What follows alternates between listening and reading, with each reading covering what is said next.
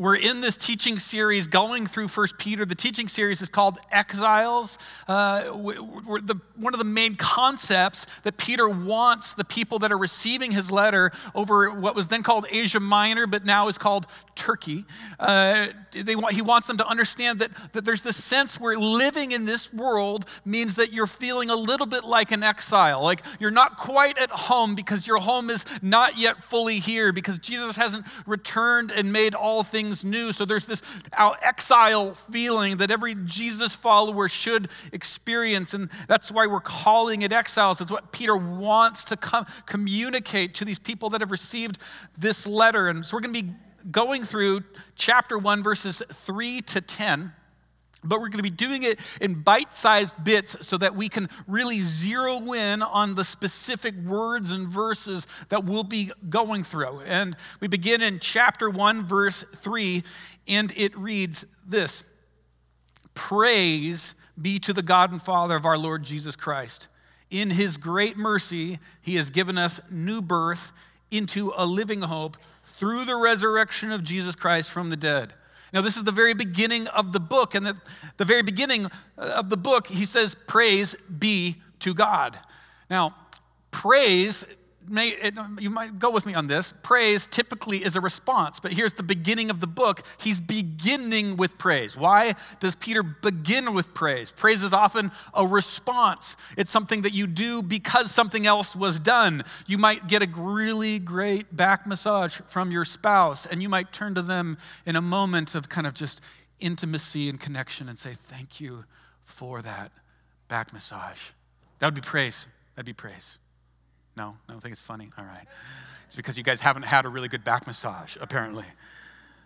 You might get a good response on a test. You might get like 100% on a test, and the teacher might write something kind on that, and you get it back, and it makes you smile, a little gold star, and that's praise. That's essentially praise. If you flip over the back of a book, sometimes it will have little recommendations of the book, and be praise for the author. This is all in response to something. The author has written something good. The back massage was great. The test was well done, so we praise in response. But here at the beginning of the letter, Peter is praising before there is something signifying. It's not a response, it's beginning with praise. Why is Peter beginning with praise?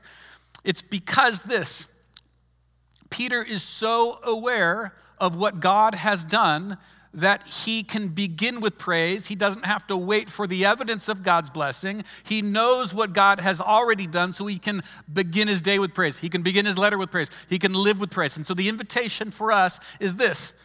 The invitation is for us to know what God has done, like Peter knows what God has done, so we can in turn begin with praise. Rather than wait for the evidence of God's blessing, oh, God really came through here, I'm going to praise him in response. We can praise him before the blessing.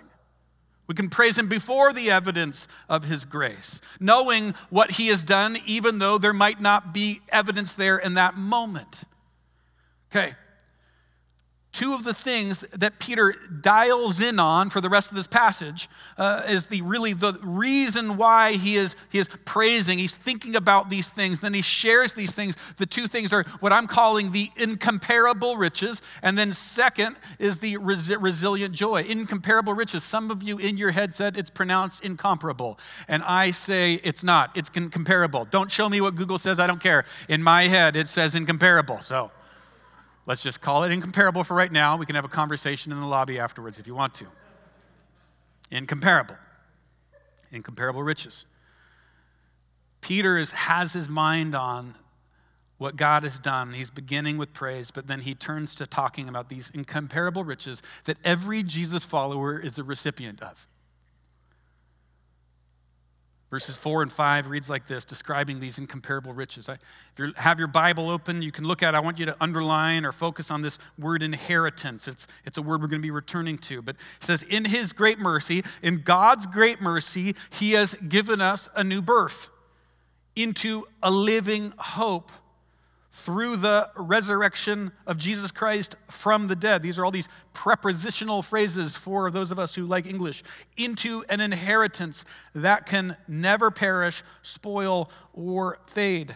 this inheritance, continuing to talk about the inheritance, is kept in heaven for you through faith, are shielded by God's power until the coming of salvation that is ready to be revealed in the last time. Okay, this word inheritance, this is the word that signals the incomparable riches that we have received as Jesus followers, or that you are welcome to receiving if you're not yet a Jesus follower. The inheritance. Now, it means the same thing in the first century as it did in our current century. That you've been written into a will of a person who has great resources, and they're depositing something to you as a gift, something you didn't work for. It's something you're inheriting. Now, this is not physical inheritance like you might have from a family member that's passing away and has written you in the will. This is something slightly different. Well, it's incredibly different, but it's parallel. It's a spiritual inheritance. The Bible says that we are co-heirs with Christ. Think about that. That everything that is Christ's is yours. Why? Because of what Christ has done.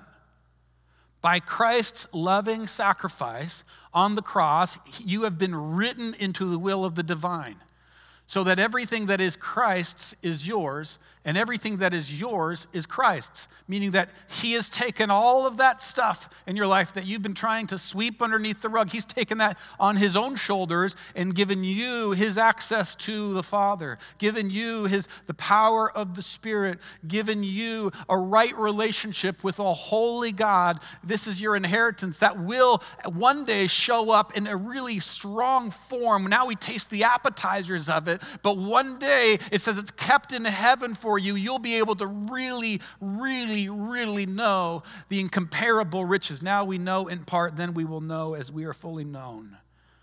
Inheritance. Peter calls it's unperishable, unspoilable, unfading. Francis Bear, the Bible scholar, says the inheritance is untouched by death, unstained by evil, unimpaired by time. It's compounded of immortality, purity, and beauty. I remember when I was a new follower of Jesus, I remember having a conversation with a mentor. I remember I didn't know what a mentor was. I had to be told what a mentor was. My friend was in a mentor relationship, and I was like, well, what even is a mentor? He goes, well, I think it's somebody, you drink coffee with and you read the Bible with. And I was like, that sounds good. I should probably get one of those too. So I got a mentor, and I was hanging out with my mentor, probably one of the best decisions I've ever made. Hanging out with this mentor, we were talking about Scripture. A mutual friend of ours who happened to be an atheist sat down, and we were all sitting together, and we started talking about how you can find joy in difficult circumstances. And we were all talking about it, and my mentor said that the main reason I'm able to find joy in difficult circumstances is because I know that I am the object of God's love and affection, and that no thing fashioned by human hands or happens in any news feed can take that away from me. So I can find joy in any circumstance. Do I need to grieve? Yes. Do I need to lament? Yes. Are those things normal and parts of life? Is sorrow real? Yes. But is joy a possibility in any situation? Yes. My friend who is the atheist, our mutual friend, looked at the mentor in the eyes and said, well, that's a neat psychological trick. I wish I had the ability to flip that little psychological switch too. And my friend looked back, and honestly, when he said that, it kind of threw me back a little bit, put me on my heels. I was young in my faith, and I'm like, oh my gosh, is that what I've been doing? Is it just a psychological trick? The mentor responded in classic mentor fashion. He said, it would be a psychological trick if it wasn't true. And then I realized that this was true. It was true. It was real. This inheritance is something of incredible significance. Annie Dillard, the Pulitzer Prize-winning author, describes Christians as a funny lot. She says, on the whole, I do not find Christians outside the catacombs, that's the early Christians that were persecuted, outside the catacombs sufficiently sensible enough Does anyone have the foggiest idea what sort of power we so blithely invoke? Or as I suspect, does no one person really believe really a word of it? The churches are children playing on the floor with their chemistry sets, mixing up a batch of TNT on a Sunday morning. It's madness to wear lady straw hats and velvet hats to church. We should be wearing crash helmets. Ushers should issue life preservers and signal flares. They should lash us to the pews. And when you think about it, think about the words we say. Jesus Christ is Lord of all. He's resurrected from the dead. There is a spiritual battle of which God has already won, but it is still taking place, and it involves our souls. That is some powerful, charged language. And we kind of walk by as it's like an aisle in a store. We treat as casual what Scripture calls sacred. And part of the reason is sometimes maybe overexposure. If you've grown up in the church, you know the Bible verses. You can repeat them without thinking about it sometimes. Or sometimes we're so connected to everything that isn't spiritual that we really lose track of the reality of what is spiritual. Either way, we treat as casual oftentimes what God calls sacred. And so, because of that, we really can't appreciate the incomparable riches that we are recipients of. So what I want to do is I want to look at 4 things that we need to enlarge, that we need to restore or recapture if we are to appreciate the incomparable riches as they are. Incomparable riches. And the first is we need to enlarge our vision of brokenness. Enlarge our vision of brokenness. If you asked a person on the street what the main problem with the world is, somebody might say ignorance. If we just had more education and more training and more equipping and development in the schools and outside the schools and trade schools and in one-on-one relationships, if we just had the problem of the solution of education and information eclipsing ignorance, then everything would be right in the world. Except for the problem is, I know some incredibly intelligent people that are very much still in development. Somebody else might say, well, the problem is inequity and equality. And of course, just like with ignorance, I would agree to a point, but the solution is not just equal resourcing, because sometimes that doesn't solve that real problem. Somebody might say, well, the problem is kind of like trauma, and it's passed along from one family member to the other family member. And agree, I'd be like, yes, that's such a big problem. But if you fix that, it would not solve everything in the world. Here's the important thing. I want to be very clear here. When the kingdom of God shows up in a place, it brings education and it pushes back against ignorance. When the kingdom of God shows up in a place, ignorance is eclipsed and education and training rises up. That's why the church was the place that started the university, right? When the kingdom of God shows up in a place, equity and equality starts to level up. The kingdom of God does justice, and the kingdom of God does mercy, so people without have, and with people that have are able to give to those without. That happens. When the kingdom of God shows up in a place, healing from past pains, it happens. But each of those things, ignorance, equality, and trauma, they're like the fruits of really what this bigger issue called sin is. They're all the fruits of this bigger issue called sin. Peter uses these 2 words in this passage I just read. First is mercy. In God's mercy, because of God's mercy, he opens up. Because of God's mercy, because of his mercy. Mercy in the Greek just means a kindness to one that is in a desperate situation. And then at the end of the passage I read, he uses the word salvation. Salvation just means saving from danger. So Peter's understanding of our condition is not something that can be solved by the world's resources. Peter's understanding of our condition is something that can only be resolved from God's work himself. That we are broken at a core level and need more than a topical treatment, but an inward transformation. When we enlarge our view of our own brokenness, what happens is we end up not feeling bad about ourselves, but thankful to God. because we recognize the depth and the length that God has went to bring about our salvation and to offer his mercy.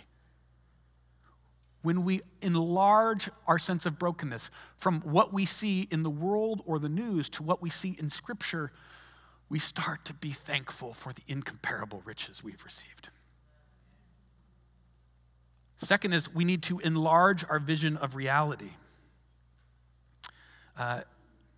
Peter says that this inheritance is kept in heaven for you. What is heaven? Sometimes if you're just to watch television shows or kind of like some, maybe one of those cartoons where one of the cartoon characters passes away and they go floating up into heaven, we have this idea that heaven is kind of like maybe up there somewhere and it happens after you die. But Scripture talks about heaven as different. Scripture talks about heaven as this current reality that intersects with our touch, feel, sense reality, and it's the place where God presently reigns, okay? This is how heaven is described in Scripture. And so this inheritance is kept in heaven for us. The problem is, the reason why we need to enlarge our vision of reality is because we are so comfortable with things that we can touch, we can see, we can smell, we can feel, that we sometimes think that this is reality. The Scriptures say that there is a actually truer reality that is in heaven. I love how C.S. Lewis describes this. In his book, The Great Divorce, I remember I was talking to somebody in the lobby after the first gathering, and they said, when I was reading The Great Divorce, my wife came in and got really nervous. Really nervous. And I said, don't worry, honey. It's not about what you think. It's not a great divorce. I thought it was funny. In C.S. Lewis's book, The Great Divorce, which talks about basically, it's like this guided trip through heaven. And I love one of the scenes it describes where one of the passengers in this voyage, this tour through heaven, he's walking out into heaven and he steps in the grass of heaven, and the grass of heaven pokes at his feet and feels like needles. It's stronger than earthly flesh. What Lewis is trying to describe is that though we don't see the heavens right now, if we don't often interact with it in a touch, see, sense way, it is actually more real than us currently. It's more real. And here's the thing, when we enlarge our vision of reality to understand the place heaven plays in it, we recognize that we have been saved from spiritual darkness, brought into the kingdom of light, the one who is crowned with victory after doing away with the prince of darkness himself, so that we live with him and our destiny is certain. When we understand and we enlarge our vision of reality, we can appreciate the incomparable riches we've received. Third, we need to enlarge our vision of time. We don't really have a sense of history or a real strong sense of destiny. We have a sense of this moment. And oftentimes, even in the moment, we are distracted. Scripture, in fact, verses 10 through 12, it talks about how the salvation that we've already described was like long anticipated, and the prophets were longing for it and wanting it, even though they didn't know when it was going to come. And Peter says that you guys are the recipients of this. But here in this passage too, he wants them to know that it's this inheritance is kept in heaven for you. It's protected. It's in this custody waiting to be released in the correct time. And so there's this history that we have to appreciate, that history is climaxing in the person of Jesus, that we are recipients of something that all history was holding its breath for, and that our life is brief when we look about the vastnesses of eternity. And so when we understand the richness and enlarge our vision of time from this just one moment that we often get distracted in, to that all of history was longing for the reality of Christ, and that we're recipients of it. And then we have a destiny called eternity that this brief life just can't even hold the flame to. When we understand and enlarge our vision of time, then we can start to again appreciate the incomparable riches that we've received. And fourth, We have to enlarge our vision of family. This is an interesting one. If you're with us last week, you heard me talk about how Peter is writing to people that are being ostracized. You ever been ostracized? Has nothing to do with an ostrich. To be ostracized means you're kind of like you don't get that job not because of you don't have the right competencies or whatever. It's because something in you is being the focus of unnecessary, unkind, critical reflection. It means that your family kind of pushes you to the margins. It means you kind of have limited social advancement because of who you are. And so Peter is writing to people that are being ostracized because of their faith in Jesus. Throughout the book, it's referred to as a fiery trial. It's referred to as a difficult ordeal. And the interesting thing is that Peter, many scholars believe, is keying into this when he uses the term of inheritance. There's one scholar specifically, Karen Jobs, she says, Peter, no doubt, uses the word inheritance because many in that community that he was writing to had been disinherited. And Peter wants them to know that they have a different inheritance that can't be taken away. This one's it's imperishable, it's unspoilable, it's unfading. Peter wants them to know when he says new birth, yes, that this is a spiritual reality that has happened by the work of Christ, but it's also your birth family may think of you differently because of your commitment to Jesus. But you also have a new birth connecting you with your heavenly Father and bringing you into a new family. It is said that in the first century and the second century, there was no greater proof from the resurrection, but that Jews and Gentiles, slaves and free, male and female, would all gather together to worship the same God.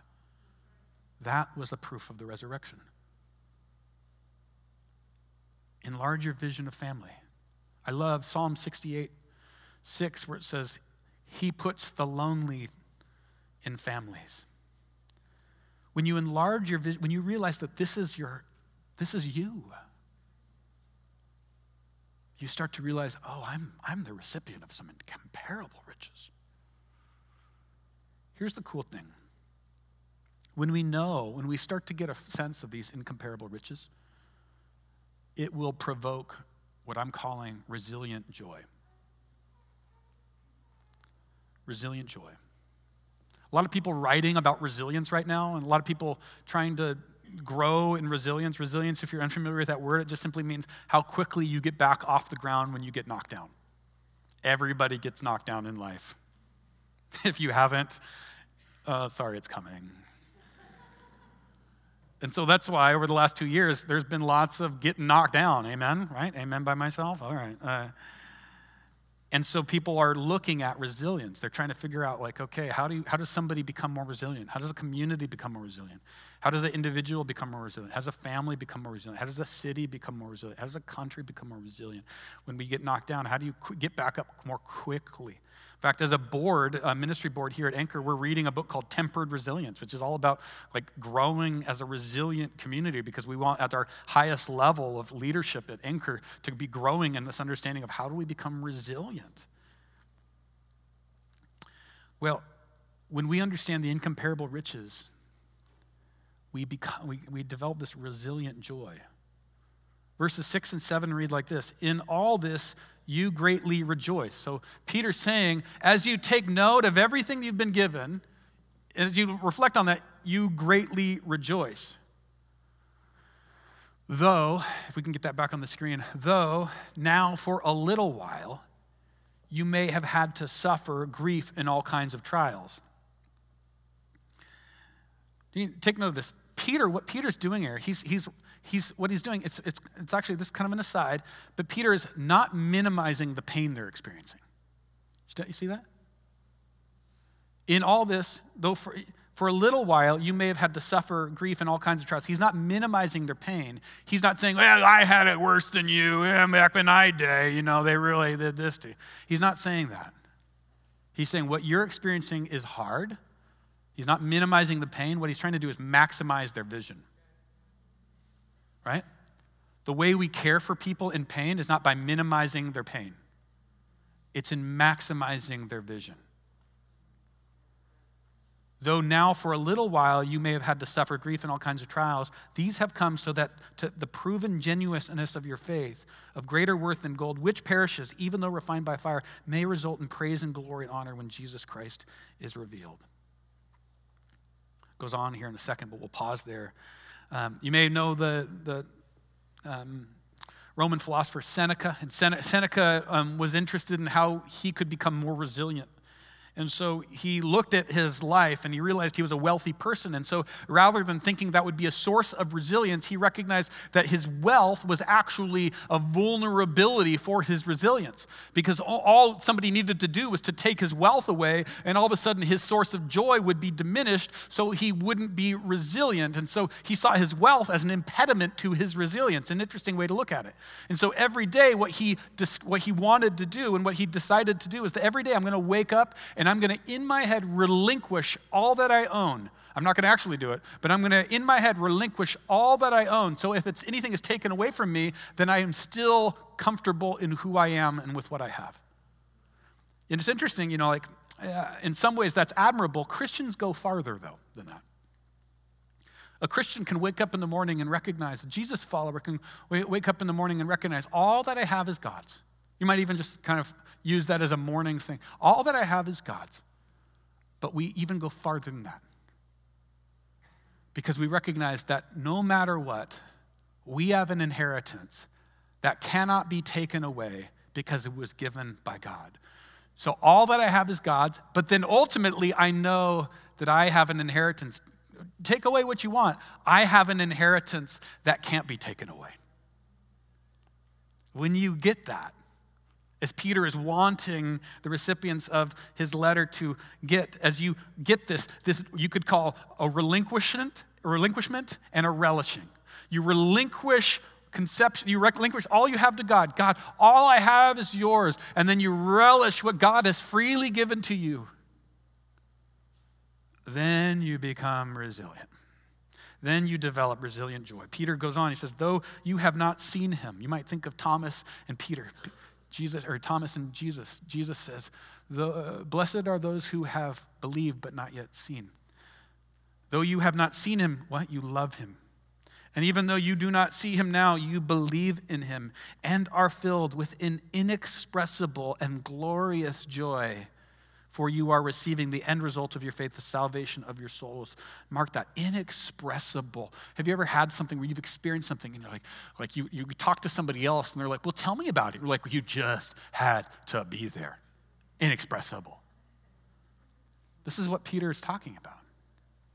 But it's not an inexpressible, fleeting joy. It's an inexpressible, glorious joy. The word glorious, doxa, means heaviness, weightiness. So this inexpressible and weighty joy. Why? Because you are receiving the salvation of your souls. The word salvation, this present tense thing, that you are seeing your life be transformed. Some of you have experienced this, where you've looked at, you've overcome an addiction you've never thought you were able to overcome. You've understood an identity issue as healed and transformed. You've been able to look in the mirror and see someone that is loved by God. Somebody has come up to you and said, hey, you seem like you've grown in this area. What is that? It's this inexpressible and glorious joy that's connected to it. Why? Because you're receiving this salvation of your souls. In some corners of the church, sometimes we've said salvation happens at one point. It certainly does, but it begins at one point and continues on. Salvation is really this lifelong thing of justification, sanctification, and glorification as we look more and more like Jesus, and Jesus transforms us. And Peter wants